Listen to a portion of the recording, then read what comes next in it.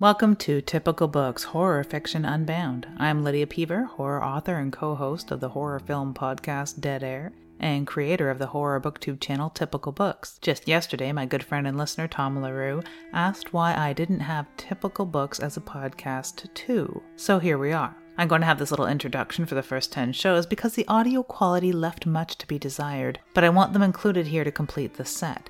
That said, the entire show will be here, so if the first few episodes of Juvenilia here don't grab you, skip ahead 10 or more episodes. After that, they will just mirror what ends up on YouTube. Thank you to Anchor for hosting. This is an experiment on many levels, so please comment and let me know what you are reading during your Ookie Spooky Day, and for now, on with the show. I thought I'd goth out, so I put on headgear. Goth by Atsuchi. I thought I'd show you the back because it's so much darker than the front. It's not goth at all. It's way too white.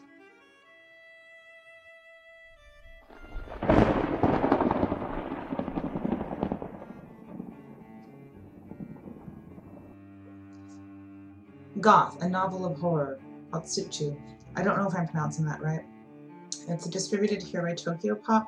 I bought it for $13, and they gave it for $13 even because it had some problems here and there. It'd been on the shelf a lot. I think that's just reshelving from people picking it up and checking it out. Yeah, I picked it up because it said goth on it. Plain and simple. And it was distributed by Tokyopop. I mean, what more could a girl want? I really like the use of experimental text. I'm a typography junkie, so I really like this cover a lot.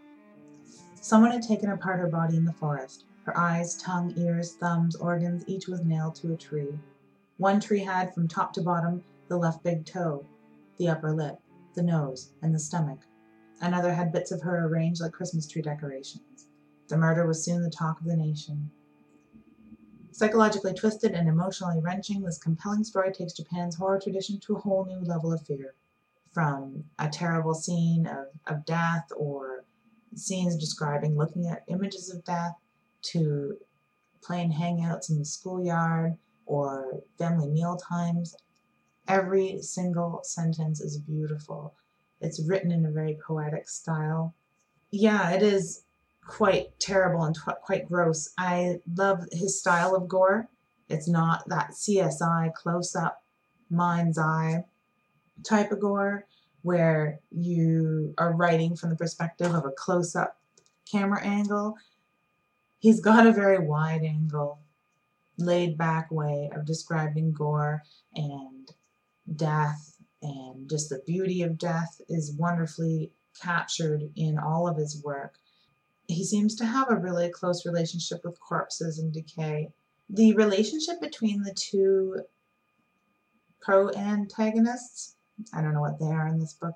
The two main characters, the relationship between them is quite beautiful as well.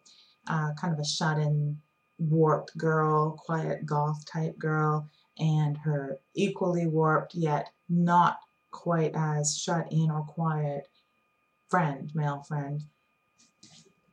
As an author, what goth taught me and what this author continues to teach me is the power of quiet.